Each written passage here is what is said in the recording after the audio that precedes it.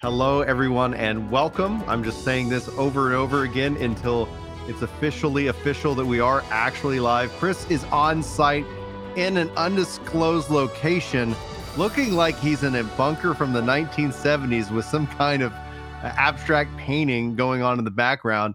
This is our first podcast back since we've kind of re-updated our schedule and rechanged our format as we go into our 8th anniversary. Chris, dude, I'm going to give the floor to you. What are you doing? You don't have to give me your address, but where are you? I'm at your brother's house. For anybody that's never checked out our origin video of how Chris met Brian, that's a good one. That's an old school. That's an oldie but a goodie. Anytime we're streaming, I think it's like /origin or something like that. We'll pull the link. Yeah. And his younger brother was my college roommate, and we had a third roommate who went on to become a surgeon and worked on Capitol Hill, and basically anything that's like awesome, he kind of leveled it up. And he finished his medical residency and had some time before he goes into fellowship. And so he came to town and they wanted to work out. Heck yeah. And like, it literally sounds like foggy in this ear because we were working out intense enough that this is all like a cotton balls in my ear. So I just finished trying to keep up.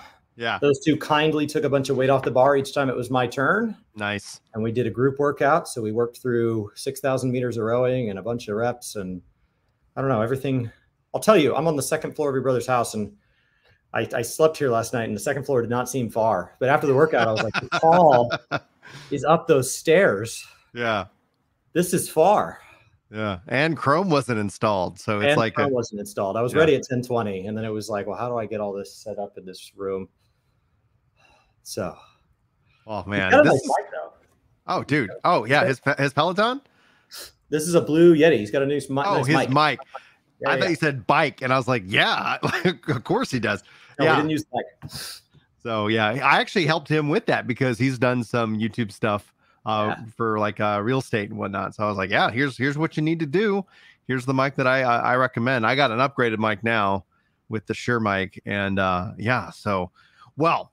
We've been all over the place, like over the last month. You started a new job, and we've had a couple streams. You're doing some podcasts. Kind of your Thursday is your content creation day. So for those of you who are joining us live or you're watching this, yeah, that's the plan long term. But that's not to say there is a lack of things to talk about. That's not to say that there isn't things to be excited about. I believe this time next week, you're going to be in a city that allows like gambling and hookers, and you're probably not going to partake in either of those things. Content creation day, and the first 2 Thursdays, one of them I'm working out with my college roommates all day, and then the second one I'm on a plane where everybody at work. I kind of started this new job, and I was like, I'll be unavailable those days, and they're like, where are you going? I go, Vegas. They go, whoa, and I was like, I know you think I'm doing something intense. My goal is to go surround myself with people a lot nerdier than you're imagining. And I'm super stoked about it. They're like, wow, you're gonna be like out all night partying. I was like, I am. I'm gonna be talking about global cooldowns and changes to class rotations, potency, limit breaks. Yeah. Oh yeah. Exactly what you're picturing when I say Vegas. 100%, dude. So for those of you who are hanging out with us and maybe you're unaware or time just got away from you, next week is the kickoff to Final Fantasy's Fanfest. And this is going to be the start. This is where we're going to see the trailer for 7.0, learn its true name, and so much more. And a live letter. That's going to be the next day, though. Like usually, right? They do the live letter. Okay, cool. They haven't changed it up on me. I've been kind of in. I don't know if the schedule got posted. It probably is posted about now. Okay. Maybe a rough itinerary. If I had to guess, based on the last FanFest, we're probably coming up on time for the schedule to be posted. So there's an app. That's like, dude, it's on the lodestone. What are you doing? Yeah. It's probably on the lodestone. If I had to guess. And so, but based on last time, basically day one will be most exciting, the keynote, which will be the reveal of the trailer. They'll most likely open on the trailer, and that trailer will end with the title image, which will reveal the name. So the name of the expansion will most likely be revealed in the last couple seconds of the trailer. That trailer will be a shortened version, and the trailer will get longer with each FanFest because there will be things that are slight callbacks to patches like 6.5, which is not out yet. And so obviously they would not want those things in yet, but those will make more sense once we get to FanFests that happen after that. So I guess the first kind of question, because I'm going to talk to you about 14 and FanFest because it's right around the corner. But I do still want to get your thoughts on the latest Xbox, Activision, my Blizzard news. Get your thoughts on Diablo 4. Get your, like there's so much. Again, like this is great. So we'll be doing these shows roughly once a week, Thursday, and then while you're out at FanFest, I'll be covering it kind of from the remote location, and then we're gonna dial in like we are right now and have conversations about what it's like going on at FanFest and talk about all the announcements and the reactions, etc.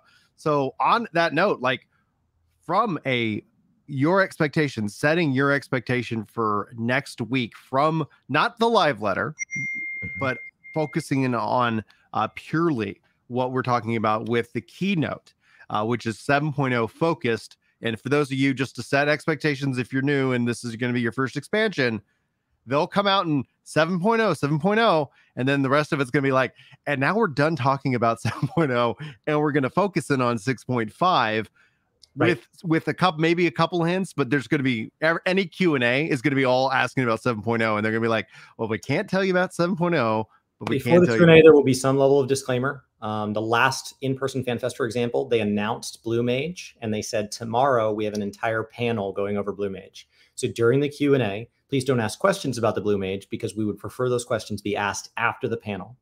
And then they opened up the floor for questions, and I believe the first or second question was, so on Blue Mage, I had a question. So there will be questions that do not listen to whatever the instructions are because people are just excited. Mm-hmm. We're just excited. We've already forgotten about the rules before they even state them, and people will and there will be questions.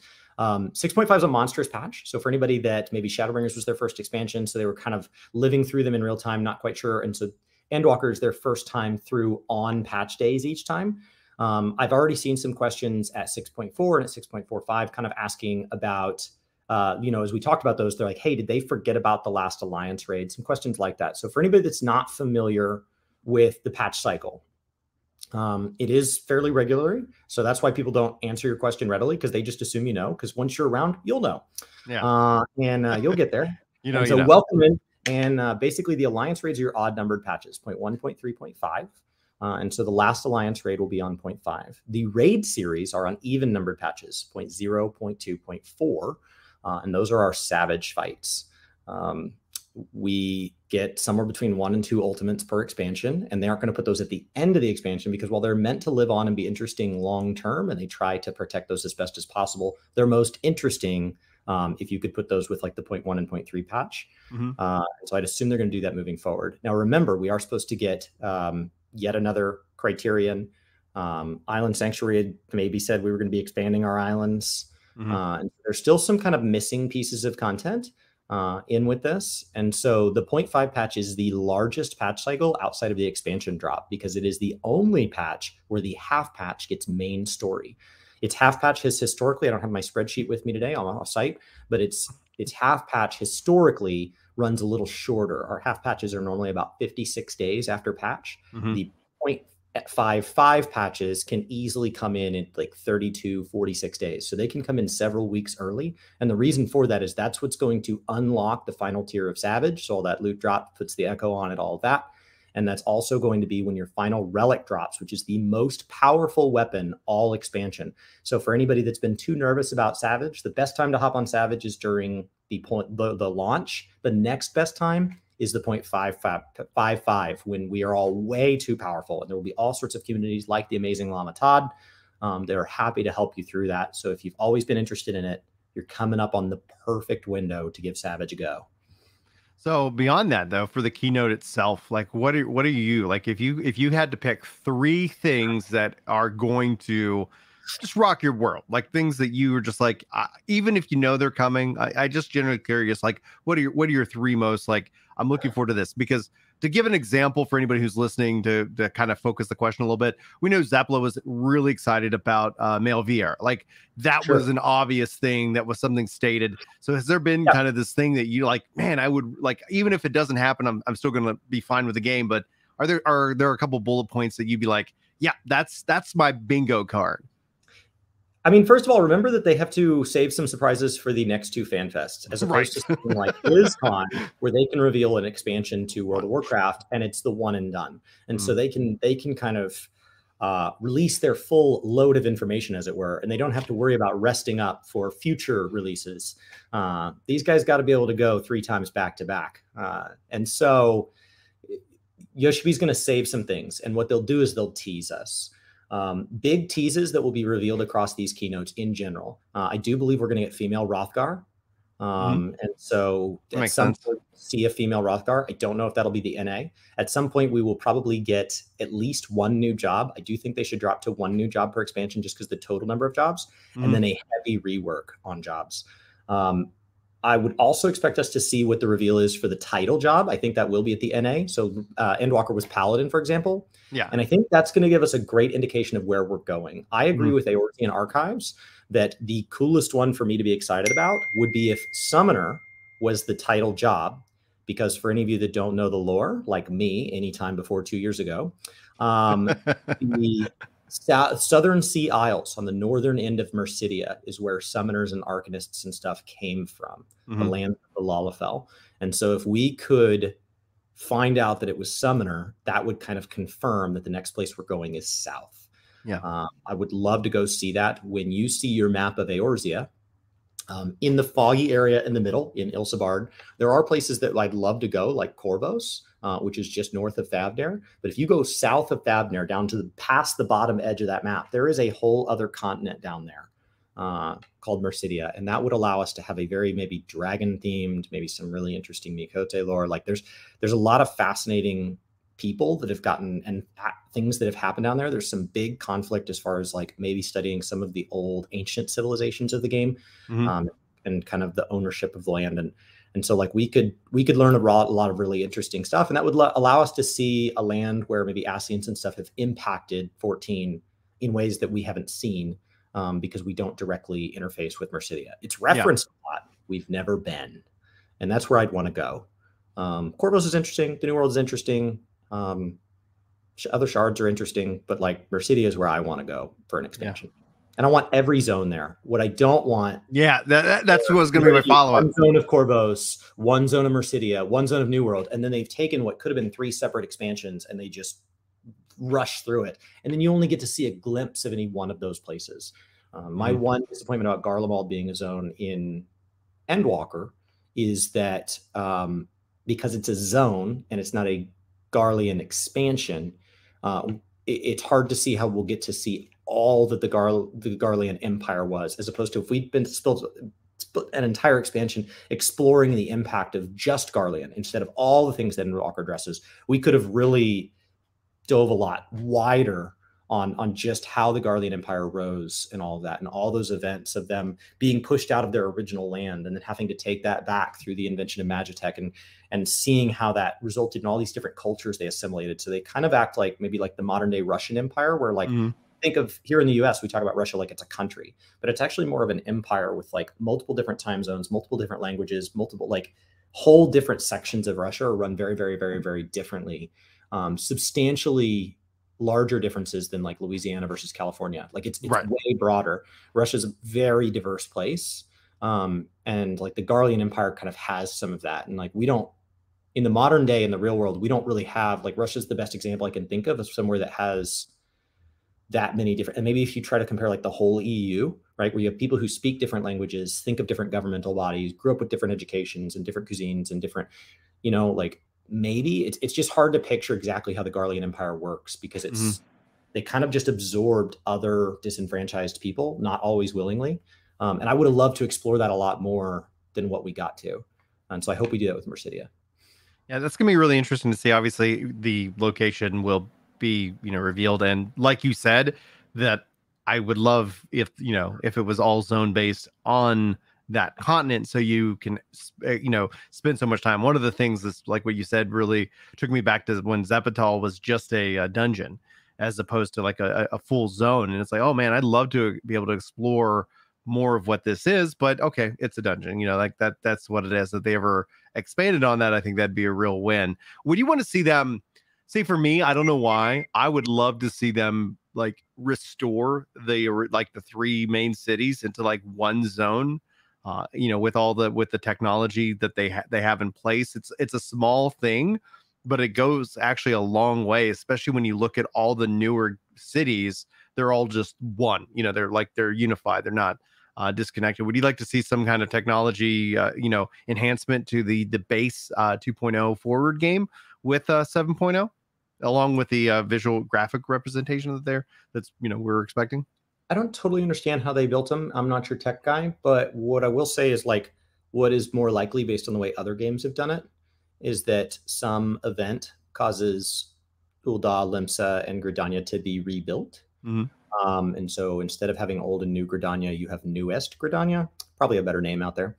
And that becomes a whole new Gridania, and they reshape it in its entirety. And so they just remove any inefficiencies in it. Not just make it one zone, but also just make it easier to traverse in general. Maybe make the seasonal event able to accommodate more diverse seasons. Maybe structure the little tiny aetherites into ways that make more sense so that when you're navigating, you're not like, why am I going to the Lancers Guild because I want to train one of my Disciple of Hand? And so like, I think there's some other things that could be kind of cleaned up. The problem with that is I think something would be lost out of what's there. So what I would hope for is that we would do some of the phasing technology, and we would leave that in place archivally. Not necessarily because the newer one's not better. Newer is always better. But I think that it would be really nice. Like, it's a bummer for people that they cannot go back. I know Yoshi P thinks that 2.0 is so much better than 1.0, but that's very easily stated for somebody that got to experience it, right? And so, like, it would be nice if we saved that for people. I don't like when they remove quests rather than maybe archive those. We're going to pull those out of MSQ and we're going to make them optional side quests. Like, I would prefer us leave things in game. Just in general, I just think we're at a point where hard drive space is cheap. We're at a point where, computers are capable of handling quite a bit. I would rather just leave everything in game instead of trying to have somebody police, is this good enough to stay in game or not? Let's just keep it all. Let's just be digital pack rats, and let's just archive everything. Yeah. I like that in World of Warcraft, the old Silithus is still in game. I think that's really great. So I don't disagree with you that some of these things like city states that early, especially as we talk about like continually rehashing the new player experience, I think that city states are absolutely something that could be cleaned up. But I would prefer that to be done in a way where you can still go back and do the old ones. Yeah. I don't know. I worry that the move to that, we would lose some things. I worry that to the move to that, they would go, we don't even need this thing anymore. And they would get rid of some stuff. That's a fair assessment. Now, I want to talk about battle system changes and expectations, because Solid in chat says no new jobs, just rework a load of them and actually get rid of the 2-minute meta. And this is an important thing to highlight, because Sky follows them up and says, what's the 2-minute meta? I'm not aware of what that really means. And we were there for the announcement of the 2-minute meta, what is now being referred to as that. And so I thought, let's talk about the battle system changes, especially in lieu of like the concept of no new jobs, because the no new jobs movement is growing. I don't think it's the majority of players, but like at some point, the question is that, do you still go with 2? You think and advocate for 1 and reworking of the other jobs. What is the 2-minute meta to get everybody up to speed? And then let's talk about kind of what changes we want to see with the battle system in 7.0. So in a tab target MMO, you end up with, because it's tab targeted. So when you shoot a bow, the bow just shoots at the target for you. The way these games at a base fundamental level make combat more interesting is that they add many abilities. And you'll have abilities on cooldowns, amounts of time you have to wait. You'll have other abilities that you can use all the time, but maybe they have combo bonuses if you use them in certain orders or after certain events. Some games like World of Warcraft, those can be more situational based. Maybe it's based on a proc rate or something like that. This is how Final Fantasy handles things like Dancer. And sometimes those are much more 1, 2, 3, 1, 2, 5, 1, 2, 3, 1, 2, 5. And whatever that order is, the same way you would write a song to play on guitar, that becomes known as your rotation. Those rotations may have like a base rotation that's just kind of on loop, and then every couple of minutes there is a bigger portion. And so usually that bigger portion results in a couple of things within RPGs. We're talking very general here. These are things that buff other groups in your party. And these are also things that hit a lot harder, maybe if executed correctly, or maybe just in general. And so those come up less often. Those are your big moments. And so what that does is that creates kind of this undulating cycle where you're at the top of the cycle and then you kind of cool down and you build up. And the goal is for you to have all your buffs active when you hit with your heaviest abilities. And that's as a party. So you may have people who are most responsible for buffs and other people who are most responsible for damage. But the goal is that we're all going to line up. Now, the way it has worked in Final Fantasy historically is that there were a variety of mountain peaks, and there were taller peaks and shorter peaks. Now, the goal in Endwalker, to wildly summarize this, was to make it easier to switch between jobs by making an aspect of the job feel very familiar. And they thought that the part that needed to feel familiar was the amount of time between those peaks. And so they took the majority of the jobs in the game and they made those peaks at 2-minute intervals. And what that means is now a bunch of jobs buffs and a bunch of jobs ultimate damage peaks at these 2-minute intervals. And that means from a boss design standpoint, you want to design the boss so that there is an opportunity that if you execute things correctly, you can do a ton of damage on the 2-minute interval. And there's not some weird like intermission where you all kind of pop all your abilities and then the boss pops off the stage. And so now you have a combat system that from every angle is encouraging 2 minutes. Now the goal was to invite a lower caliber of player to join in the fray. This will be easier to understand. But what it did instead was if you make a mistake, it happens, you miss an ability. We have a long global cooldown in this game. Your rotation now slides. And as soon as you slide off the 2 minutes, you are now way behind. And because there is not a variety of peaks now, there's just only the 2-minute windows. There used to be these kind of multiple windows along the way, as Framsey's stating, 2, 3, 4, and 6. And so there was opportunities to say, hey, I messed up. I'm going to try holding some of my abilities to hop onto the next one. And yes, it's suboptimal, but it gives you an opportunity to feel like you're re-merging with the pack, right? Hey, they're running too fast for me. I'm going to wait at the next street corner. And when they come back around, I'm going to join back in with the pack and keep running. Mm-hmm. Well, now you have a punishment where the people who can stay perfectly on 2 minutes are in this perfect aerodynamic line like the Tour de France, and they are just pulling further and further and further ahead of everybody who made a single mistake. If you make a single mistake in your first 2-minute window of a fight and you are in something like an ultimate, you are behind for the remainder of the fight. That's it. You never catch back up. And so the goal was to raise, there's what's called a skill floor, which is the minimum amount of skill to be viable, and a skill ceiling, which is the theoretically best that a player can do. And the goal is for everybody to be above the floor, but to have a great distance for us to improve up to the ceiling. You don't want to have it be boring as soon as you're above the floor where the ceiling's real low, but you don't want to have the floor so high that we can't invite in new players. The goal was to raise the floor, but they accidentally skyrocketed the ceiling because now anybody that is anything but perfect is screwed. If you die, if you miss a button, if you mess up your opener. So when you're watching these Savage and Ultimate streams, you will hear them say like, oh, I botched my opener. And you're like, oh, well, that's no big deal. Like they'll just do good from here on out. No, what they're saying is this is now a wasted pull. And so that's why people want to see that go, because they took what was a little bit of a pattern before and they made that now the requirement. Right. So from a battle system change, then obviously I think that feels like, especially when I'm reading the chat messages, that the majority of people feel like that system needs to go away, and I think that would probably be celebrated. But that's the time to do it as an expansion. That's not something that you can do mid expansion. And ideally, they've gotten that data for the last 2 years, so that come 7.0.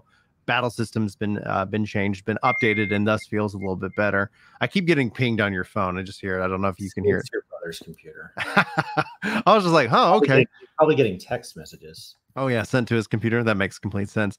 On that note, though, so for me, I'll answer kind of one of the things that I want to see. It's just going off. The thing I want to see is I would love to see personalized limit breaks.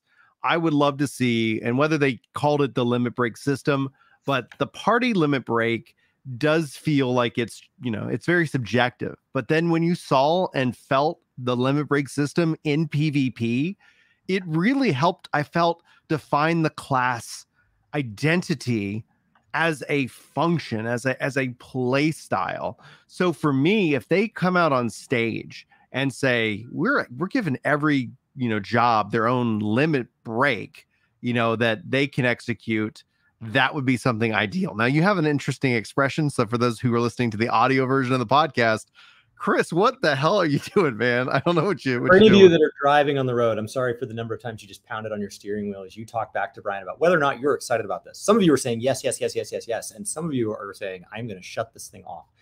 So when the PvP that's our typical reaction. When the PvP system was changed, there was a general positivity towards the change for the context of PvP. Where a lot of the hesitation came from is that PvP was so simplified that there were people who said, what if they PvP the PvE? Because there are going to be people that like this simple version and say, why can't I bring this into dungeons? Why can't I bring this into raids? Which means you remove utility skills, you remove complex rotations, and you just do this. The PvP system is basically a class in a bar drinking and telling stories and exaggerating, talking about some fantasy version of themselves. And every job gets to be a fantasy version of itself, the world's most extreme version. Tell your favorite story and make yourself the hero of that story. That is the PvP system. And that works for the purpose of PvP. We let people in at level 30. We encourage switching jobs. It's a great way to level up alternate jobs. It's short. It's not something that is used to progress. It's not really meant to be a required progression element. It's not something that we tie complex systems behind, such as Ultimate or Savage. It is a standalone thing that was being underutilized by a large portion of the player base. And so, yes, there are some changes that did fragment some of the arena style combatants, and those players did get pushed out. But in trade, some of those players enjoy the new stuff, and a lot more of the player population has engaged with PvP as they've moved towards this kind of crystalline conflict fantasy version. And it's awesome. Do not bring that into PvE. Not the limit break system? I would not. Not the simplification. I would be careful to say anything comes from PvP and goes into the PvE system. So using PvP as an example, I think is a really slippery slope. I would prefer them to be more divergent, not less. So if we're trying to move to single limit break, I would ask myself, like, what is something else that we can learn from? Because if we're pulling it from, even if we're learning the same thing from something else, learning it from PvE, that is a short hop, skip, and jump over to, well, then why don't we just prune half the abilities off the bar?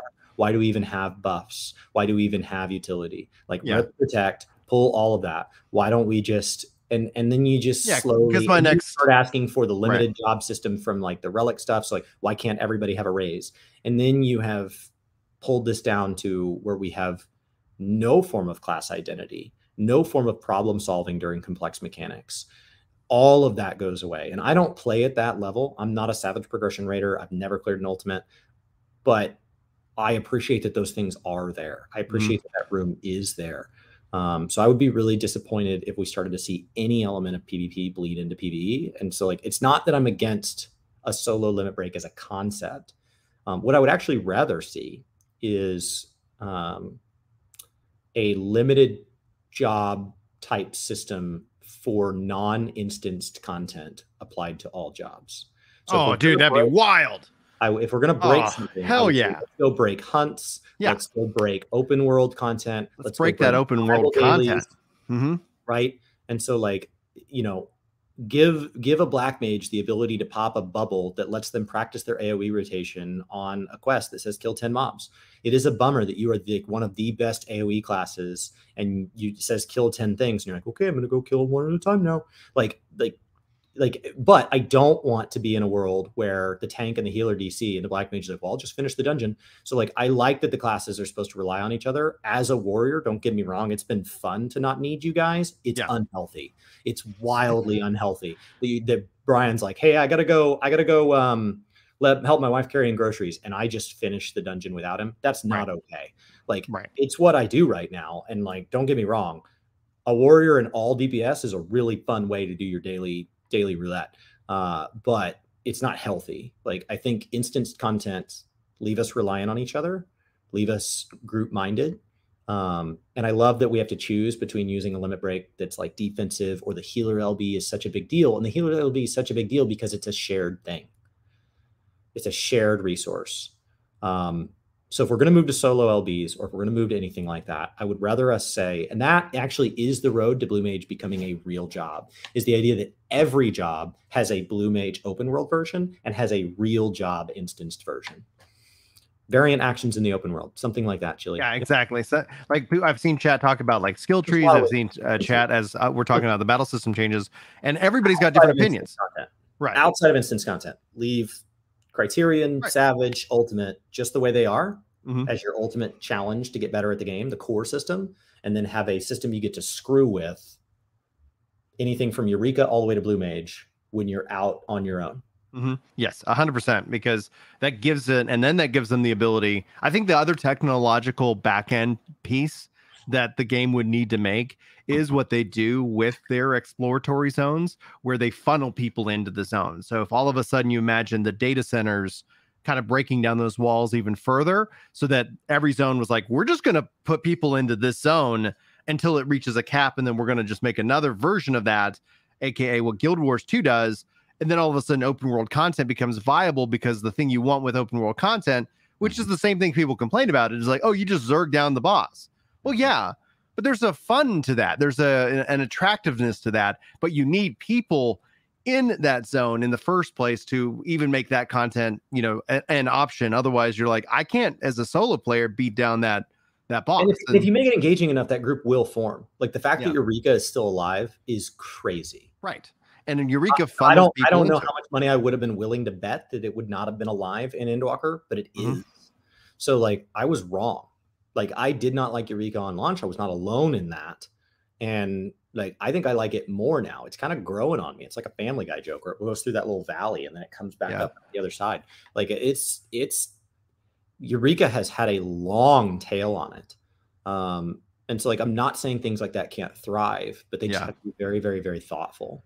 I've seen chat talk about this, and I'm going to echo it, like an update to the level sync system, because your point on Eureka is, I think, solved by Bozja. And I was like, well, there's a point where I want to be able to use this as leveling content. I also, you know, for me, and we've talked about this, you know, many times, the fatigue of losing all your abilities, especially going into low level content, especially with the gap in that content. Like at level 50, it didn't feel as rough when you had to sink down to a level 20 or 30 dungeon. You're like, okay, I don't have certain skills. That makes sense. But now when you're like talking about level 100, it's like the gaps in skills ends up being like, yeah, like I'm not actually having a lot of fun in that content. So if they went through, you know, like I agree with you 100% on the open world stuff, I would champion that. That would be something that would get me out of my seat and just like, you know, freaking scream to the, you know, to the heavens in praise. But then in instance content, like just sitting here like, okay, your character's your character. You made it to level 100. Here are your abilities and skills. And the thing is going to either adjust to you, or we're going to just nerf the potency down, so that, like, if you think about it, the math behind it, I've always kind of stated, is that here is your theoretical cap of a maximum amount of damage that you can do in this dungeon at this level. And then it's just like, you're capped at that, you know, like, we're just going to make sure that, like, if it's, you know, if we know that you can only output 100 DPS per second, at this point, we don't care what ability you're using. You have your skills. You're just doing your rotation to practice in the lower level content. That would be the quick and dirty approach I would take to balancing old content with abilities that you have that just aren't, you know, just aren't there. But I know that there's some disagreement on that, because for people worried about the new player experience coming into the content and just seeing like all these level 100s are just mowing everything down, and I don't, you know, I didn't learn anything. And that's a fair counterpoint to it. But yeah, oh dude, that would be freaking sweet.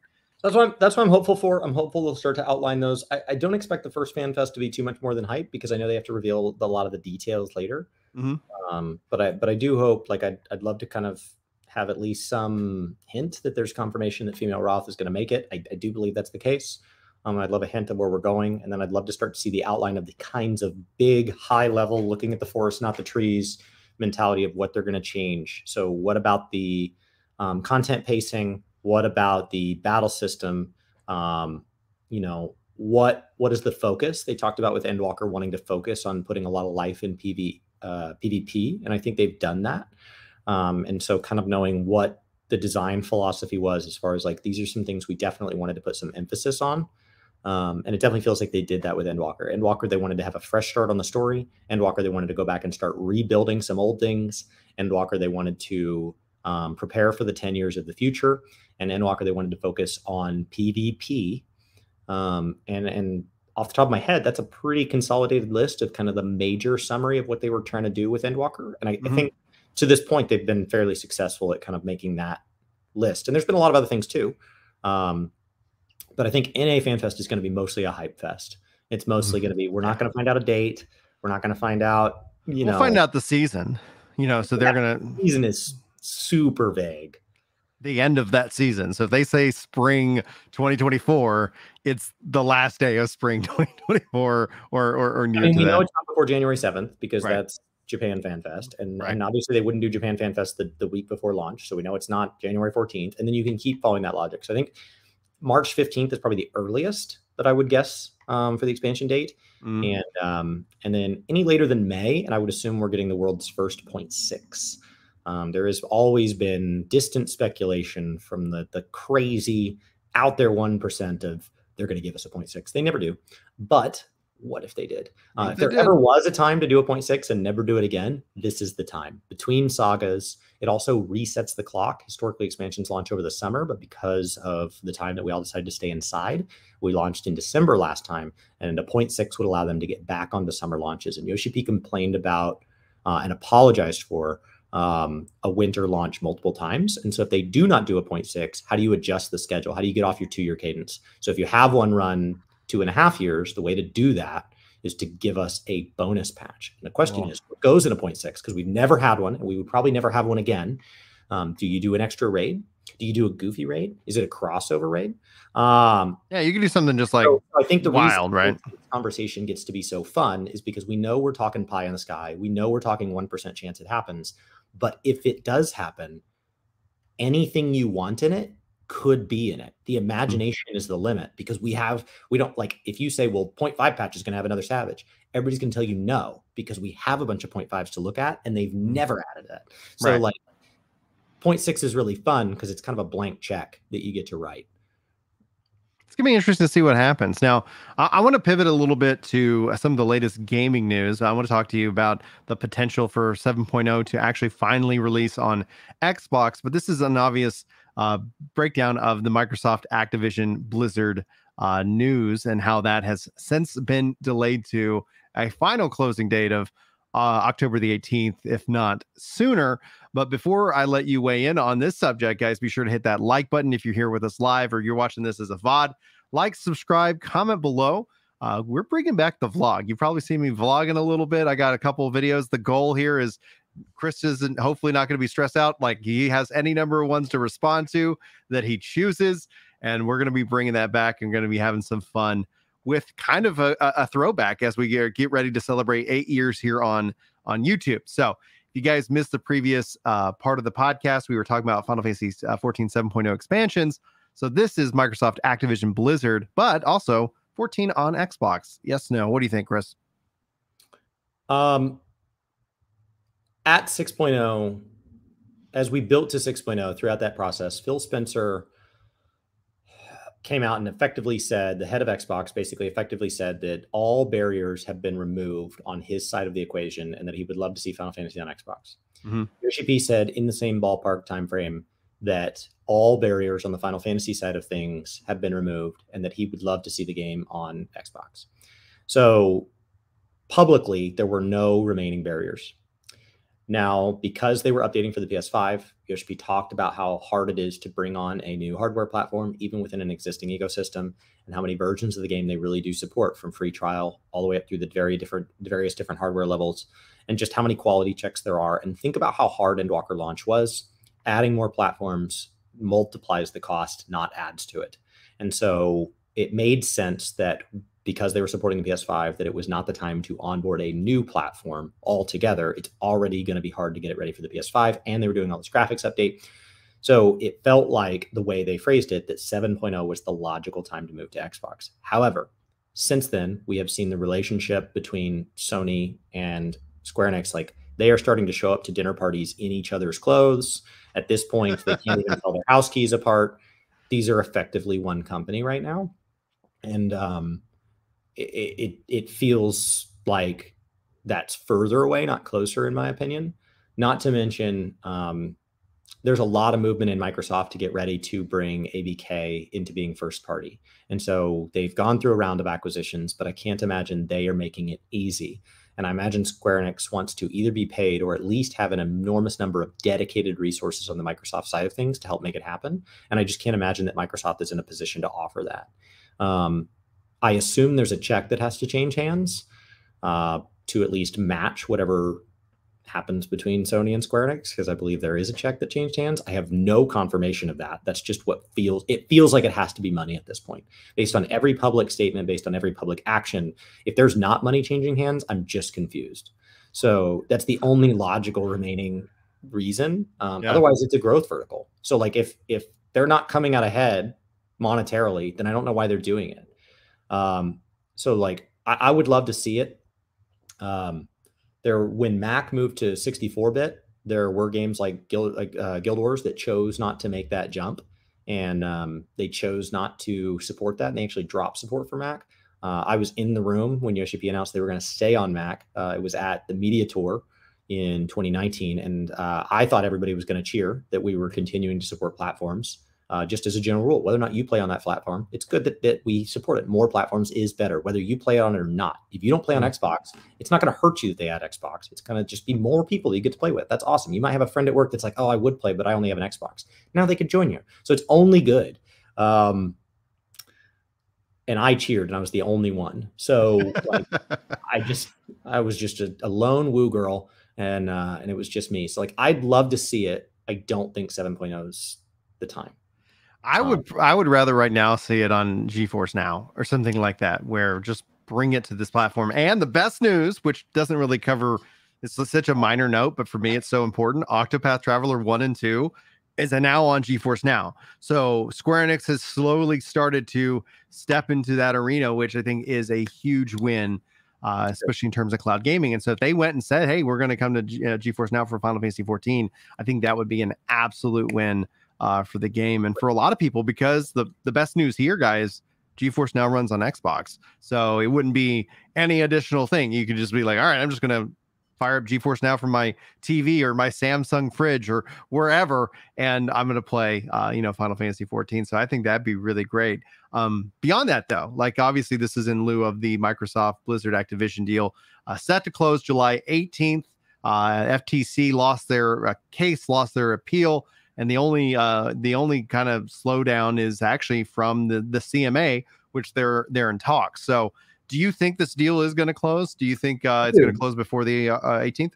I do. I think at this point, they're not saying no to it closing. They're saying we need to have some ground rules. I'm not telling you no. I'm saying we need to have some ground rules. So as soon as those ground rules are agreed on, we're going to move forward. And I think a lot of that comes from the logic behind other similar things. When Facebook bought Instagram, there was some concerns that they would just turn Instagram into an extension of Facebook. And so my understanding of that kind of merger was that there was some loose rules said that, like, as long as you continue to run it as a separate entity, it's fine. But if you fold it into Facebook, then we have lost something. And if everything just becomes one big web, where all future platforms, if you were to create like a Twitter alternative and it basically made you log in through Instagram and you couldn't even delete your account, imagine that.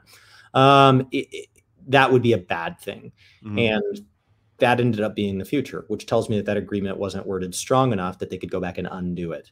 And so I think any concern would be, hey, you've promised you're not going to make Call of Duty platform exclusive. And other things. I don't know how Call of Duty got to be the poster child. They're not the single largest revenue source for ABK, but great for Call of Duty. It makes them seem a lot bigger than they are.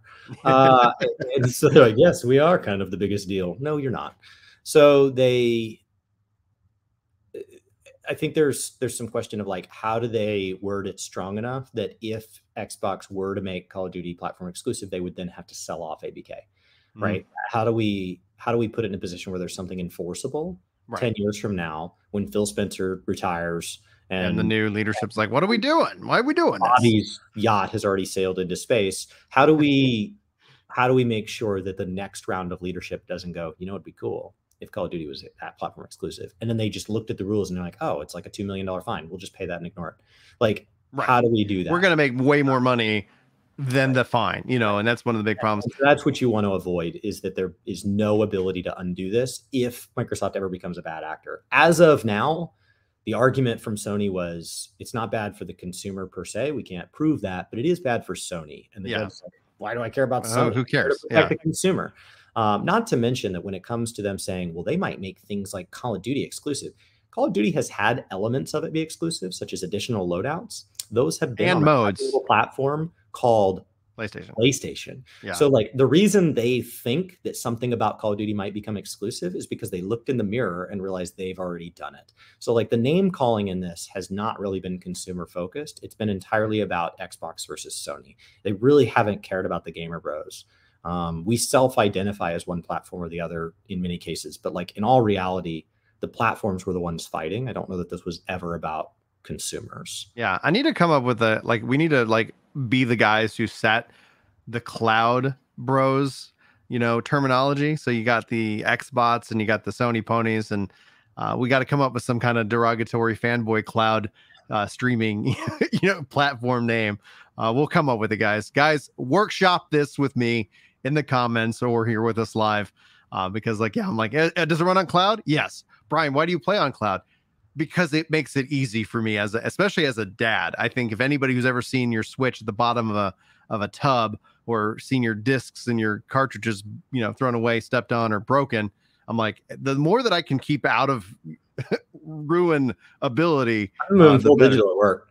Yeah, I'm moving full digital. Keeps my office cleaner. It just like just anything tied to this. That's what I decided since I kind of started this new job, is that I'm gonna do it a little different. I'm gonna go full digital because I've been going full digital with content creation, and like I really liked that. And the more I move to like all these spreadsheets, every time I pull up that spreadsheet on stream, that's all cloud documents. And so I could pull it up. So if I end up streaming from my computer for FanFest, my laptop, instead of my desktop, which I normally stream from, I'll still have access to my spreadsheet. And like, that's super cool. And if I ever get into a nerdy conversation in a bar with one of you guys in Vegas, pull it over the phone, I can access it from right here, which is super cool. The Cloud Bros or Cloud Andes, we'll figure it out. I'm liking the names that people are suggesting. So yeah, if with Activision Blizzard, I think it's actually most likely going to close before October the 18th. It's interesting in terms of like the cutout deal that it would cost right now Microsoft $3 billion to back out, and then up to October it could cost them up to $5 billion to walk away from the deal and not close. So based off of the fact that it's just right now on the CMA, that they're in talks, that, you know, like everything else has been approved, I do wonder if we'll see this, you know, close in August or September, and not necessarily to the last minute. And personally speaking, I just want it done. Like if it's going to be a no and Microsoft writes a $5 billion check, I'm happy. And if it is that Microsoft acquires them, I'm perfectly fine either way. You know, I'm ambidextrous or whatever, the, you know, console agnostic when it comes down to it. And I like my PlayStation 5. Have you got your PS5 yet, or is that still on the way? I just have to go pick it up. Cool. Chris is going to be picking up a PS5 and going to be playing through Final Fantasy 16. So we're going to be able to talk about that later this year, which is going to be exciting.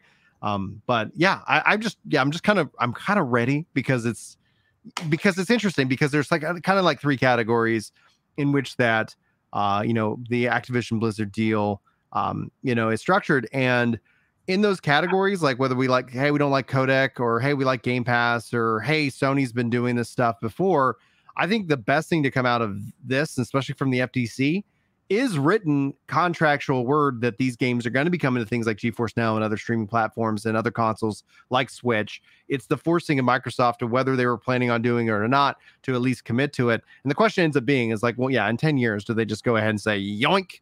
I hope not. I hope that it's more that let's just people play games. Let's sell games. Let's play games. Let's have freaking fun with games. And and call it a That's why this day. is a milestone. The focus on any Yeah. one title, the focus on how does this affect Final Fantasy, or which it's not even about Final Fantasy, or how does this affect Call of Duty, which it shouldn't affect Call of Duty, because Phil Spencer said over and over, if there's an existing community, we don't want to mess with it. If it's a new community that does not exist, upcoming titles, we may mess with those. But if it's an existing community, if there's already that title on that platform, we're not going to mess with it. Like, that's not the exciting thing for me. What's exciting is this is a huge move for Microsoft acquiring as far as mobile, because ABK, we all focus on the A and the B, but the K is mobile. And so buying King is a big deal for Microsoft. You want to talk about, like, Blizzard has Diablo Immortal. King is way bigger at mobile. Like, they are so good at mobile. That's what they do. And so that's really exciting. And what do they do as far as being more platform agnostic? This is a very big purchase of a lot of properties across a lot of genres, across a lot of different hardware specifications, all at the same time. So the ZeniMax deal was a little more narrow in that each of those communities, while profound on their own, they're not as wide reaching as all of the ABK communities. Like, the ZeniMax communities, there's only so much difference between this end of ZeniMax and this end of ZeniMax, compared to, in my opinion, something where you have everything from Candy Crush to Hearthstone to Overwatch to Diablo Immortal to Call of Duty, right? Like, and I'm just naming a handful of their titles. So if you go look up everything that ABK owns, this is it's a wide thing. So they've kind of bought a large mixed use development, and it's got everything from a hospital to a gas station to a hotel to an apartment to an elementary school. And so it's what they're going to do with that, and the fact that maybe they help move a lot of that stuff to GeForce Now, or they help. So this is really going to set a precedent for what happens in the future, because it feels like a lot of the industry has been moving towards consolidation, which I think is bad for the consumer as a general trend. However, if they use that consolidation to actually diversify the offering, and it's just under one umbrella, and they're saying, hey, we're happy to consolidate the money, we like that part, but we're going to diversify the access, consumer, in my opinion, could come out ahead. Well, the other side of the consolidation and the acquisition, and merger, kind of process, is that people get paid. People get a lot of money, especially if Microsoft and Sony's doing this as well, by these companies. My personal view on it is that you're somebody who's working hard on the latest version of WoW or whatever, Call of Duty, and then all of a sudden, as a part of your deal, somebody just comes up and says, man, here's a fat check, dude. Here, thanks so much for your hard work. Here's what your shares were worth. We just got acquired, yada, yada, yada. Here's this fat stack. And then you go around and you're like, oh, cool. And I get an extra bonus if I stick around with the company for another year. And then you spend that year with your other fellow developers going, I always really wanted to make this game. And then everybody goes and says, you know what? We all just kind of got a lot of money all together. What if after we all get our next round of awesome big bonus checks, that we go and we just make our own studio? And so I don't feel like mergers and acquisitions are the death of gaming. I think it's the ability to inspire those who are working in it to take the risk to go and try and make something great, a new IP, a new franchise. And so it's kind of like, in a way, that when you start to think about, controlled burns within forestation, and making sure that we got to have enough room so that new life can sprout out of these things. And the thing that makes it happen is supporting the devs. For people that don't say they don't like all this consolidation, I will tell you that things like the Steam sale and stuff like that, support your indie devs. That's the alternative. People who say I'm tired of all this AAA stuff, there are a lot of not AAA developers out there putting out an enormous amount of content. Yeah.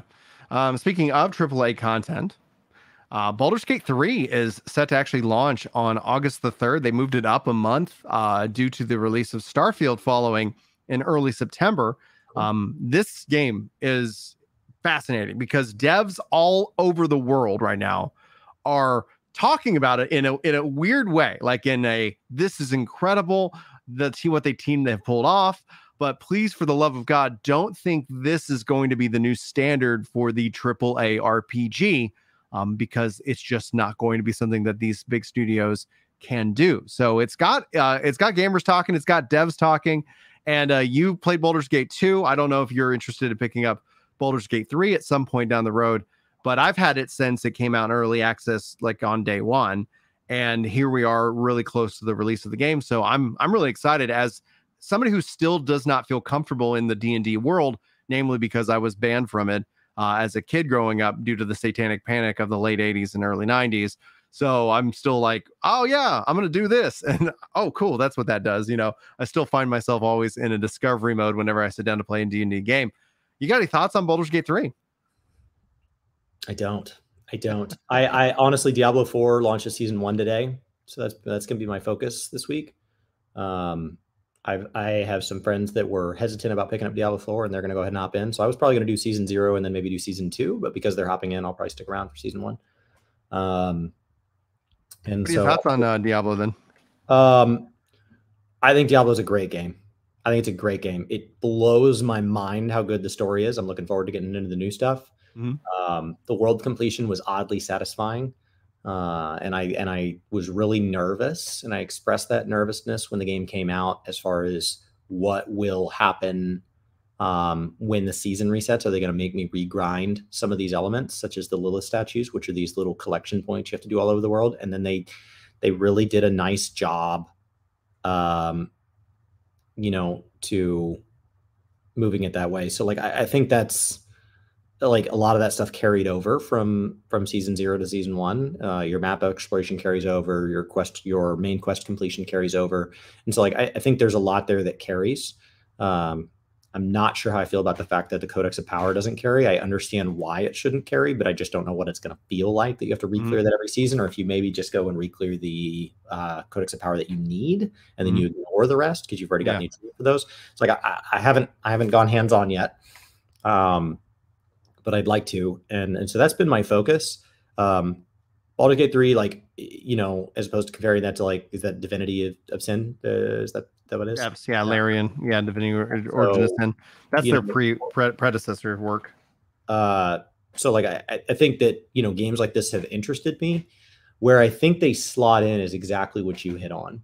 The group I'm playing with wants to play Diablo 4, so we're going to do that. Yeah. But it's the same. The group that I play Diablo 4 with is the same group that I play D&D with. Mm-hmm.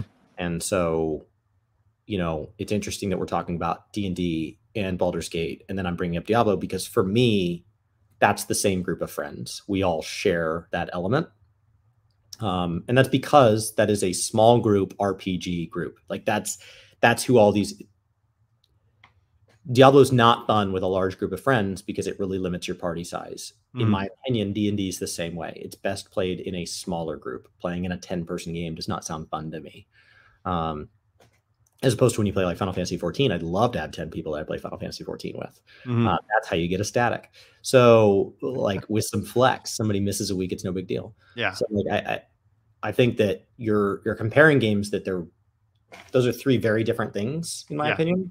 But for me, they all scratch the same itch. So I'm excited that there's another way to do that. Maybe after we wrap up this season, I'll go take a look at what Baldur's Gate is. But that kind of multiplayer RPG, because I haven't looked into Baldur's Gate 3, but I assume it is going to be a multiplayer thing that we could share that experience. The very first Baldur's Gate we had, and me and my brothers would sit around the computer and we would play kind of like over the shoulder. So like a weird like couch co-op where there's one person at the keyboard and the other 2 are talking about what they want the decisions to be. Right. And so it was this kind of very group oriented play. And so I've always had a fondness in my heart for Baldur's Gate because that was what my brothers and I had access to before we knew about D&D. D&D's been around a lot longer, but we just didn't have that awareness. Baldur's Gate was what we had. It was how I discovered that world. It's how I fell into that world.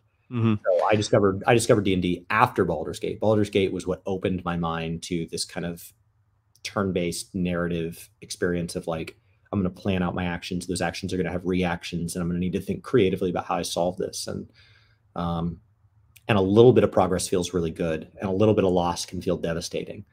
A single mistake can feel really devastating. It can alter a campaign. Oh yeah, and that character's gone, and you're like, oh, yep, interesting. Made a mistake, and then oops. So like the cost for the fact that I don't like hardcore, like I don't play hardcore Diablo. Yeah. I will play where my character could die in D&D. So like I don't know why one is okay and the other's not. But I kind of store those in the same part of my brain.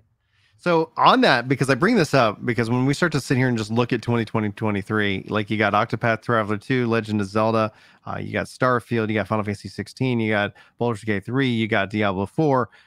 We could keep going on and on and on. Like this is this the year of the RPG? Like, is this the year where we all look back and we're like, oh, what was the RPG of the year for me, like that year alone? And I was thinking, Final Fantasy 16 for me was just going to take the cake, but bringing in Baldur's Gate 3 to kind of sit alongside of it, both have their style.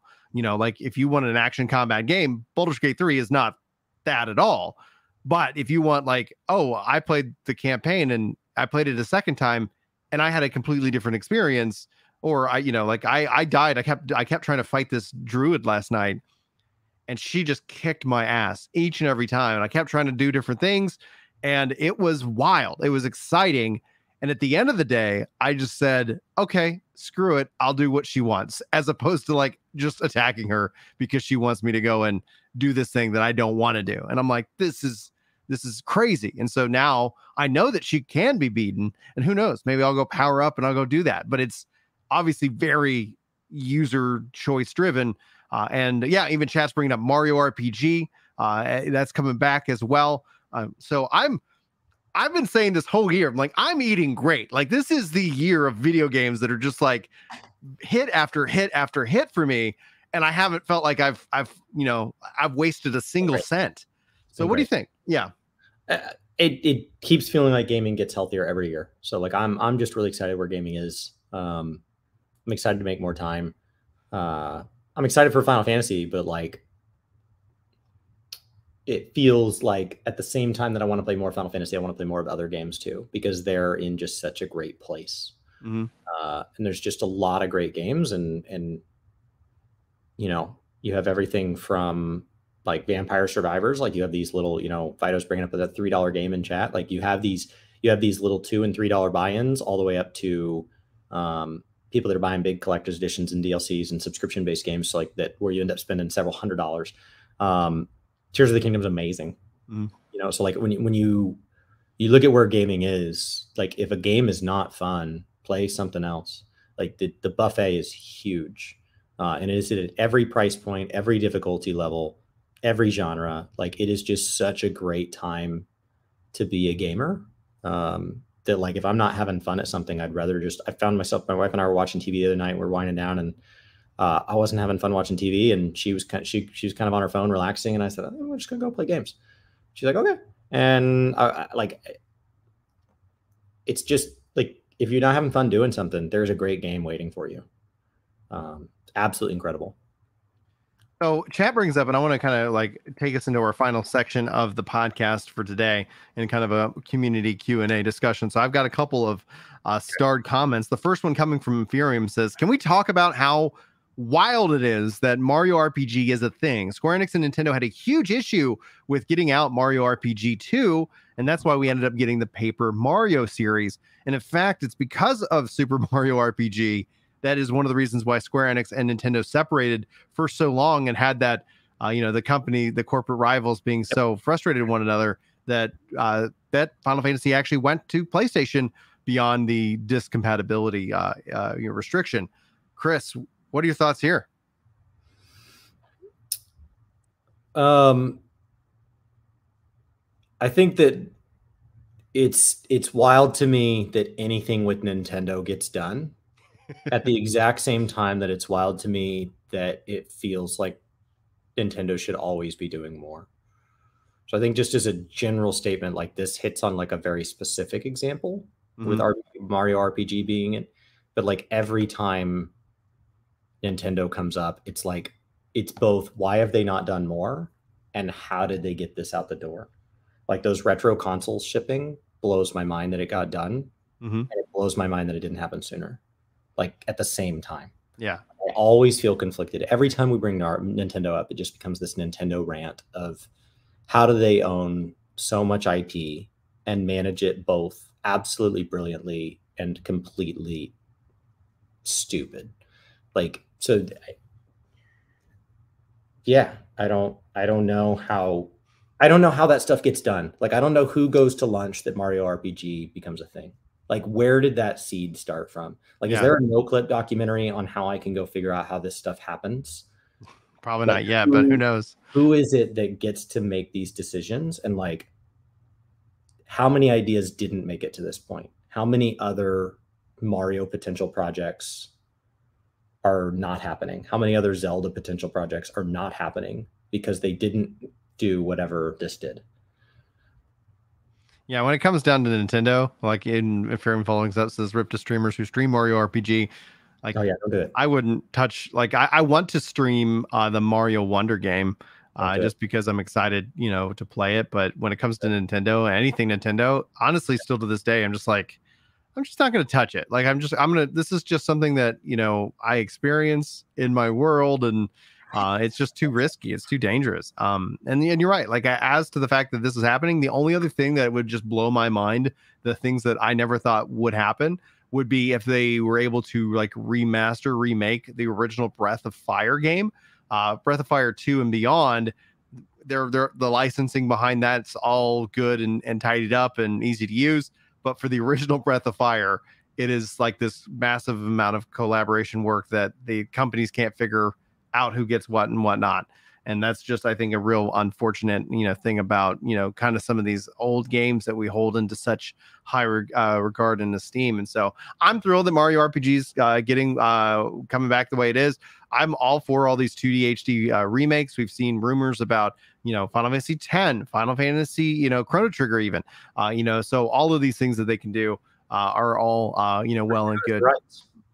It's Yeah. not if it's a good idea. Like, Right. I know we want it to decide if it's a good idea or if it's commercially viable, and those are the only two things that matter, because we understand it has to be commercially viable, and if we don't want to do things that are not a good idea. But when we talk about these older titles, sometimes there was 10 people in the room, and all of those 10 people own a portion of the game, and then they fragment it off into their own portion of the world. So it's literally a question of who owns what, like who owns the ability. That's why you're seeing things now looking 10 years into the future.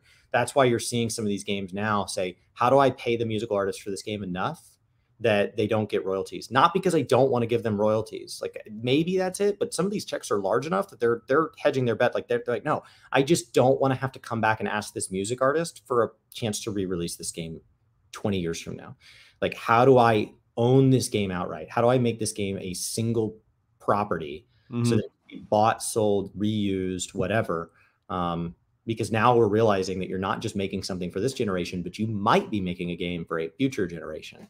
And so there's all these titles on like PlayStation 1, PlayStation 2, Nintendo, N64, Super Nintendo, regular Xbox that are just going to be really hard to bring back because the rights, like, it's just a legal issue. Now, shifting into one comment, and I have one more after this. Patrick says, Brian, how come you never blame the dogs for your Switch going in the tube? If the dogs are so well trained, what is your secret? And the only thing I was going to add to this, and the reason why I started this for later, was because my kids spend a lot of time pretending like they're dogs, and I haven't had any issue with the dogs and technology.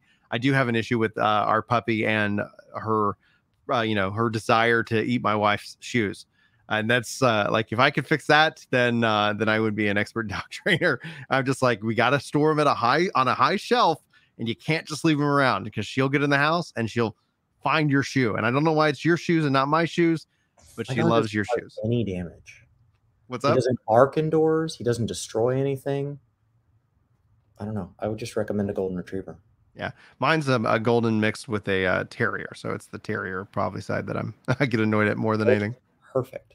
All right. Thanks, Patrick, for that. Hopefully you enjoyed that answer. And for the final question for today's live Q&A, and thanks everybody for joining us on the podcast for the live show. If you're watching this in the archive, be sure to leave a comment. That helps these the live shows out dramatically, I guess, in post YouTube world production. But the MMO Ronin, aka Death Monkey, says, how do you link up with Chris at FanFest, since you're going to be out there next week? I'm gonna tweet where we're going. We're gonna go out. We'll go out for drinks after some stuff. So I look forward to meeting people. But I think Twitter's like the most public space that I'll tweet kind of where we're going to get a drink and what the plan is. I'll go back to the hotel room to record with Brian some. So So I won't always be out and about, but the goal is to stay out. I did have to book my flight out after the last night at 5:35 the next morning. So I'll stay out the last night, and then I'm basically going to go straight to the airport. So it'll be straight through. Day 2 will go all the way into, I have to work noon to 6 on Sunday.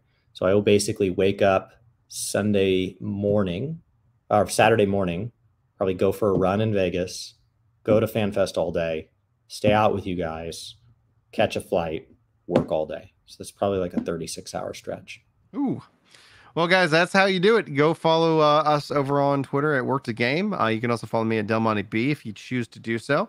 Yeah, thanks so much for everybody being here. Thanks, Chris. And we'll let you guys know. Obviously, we'll be live next week with a live show. But being that he's traveling on Thursday, we will let you know when it's scheduled, and we'll talk about gaming news, topics, and more that you guys bring up. So appreciate each and every one of you guys. I'm going to go ahead and end broadcast and wave it out, and we'll let Chris get back to his normal, regular scheduled Thursday. So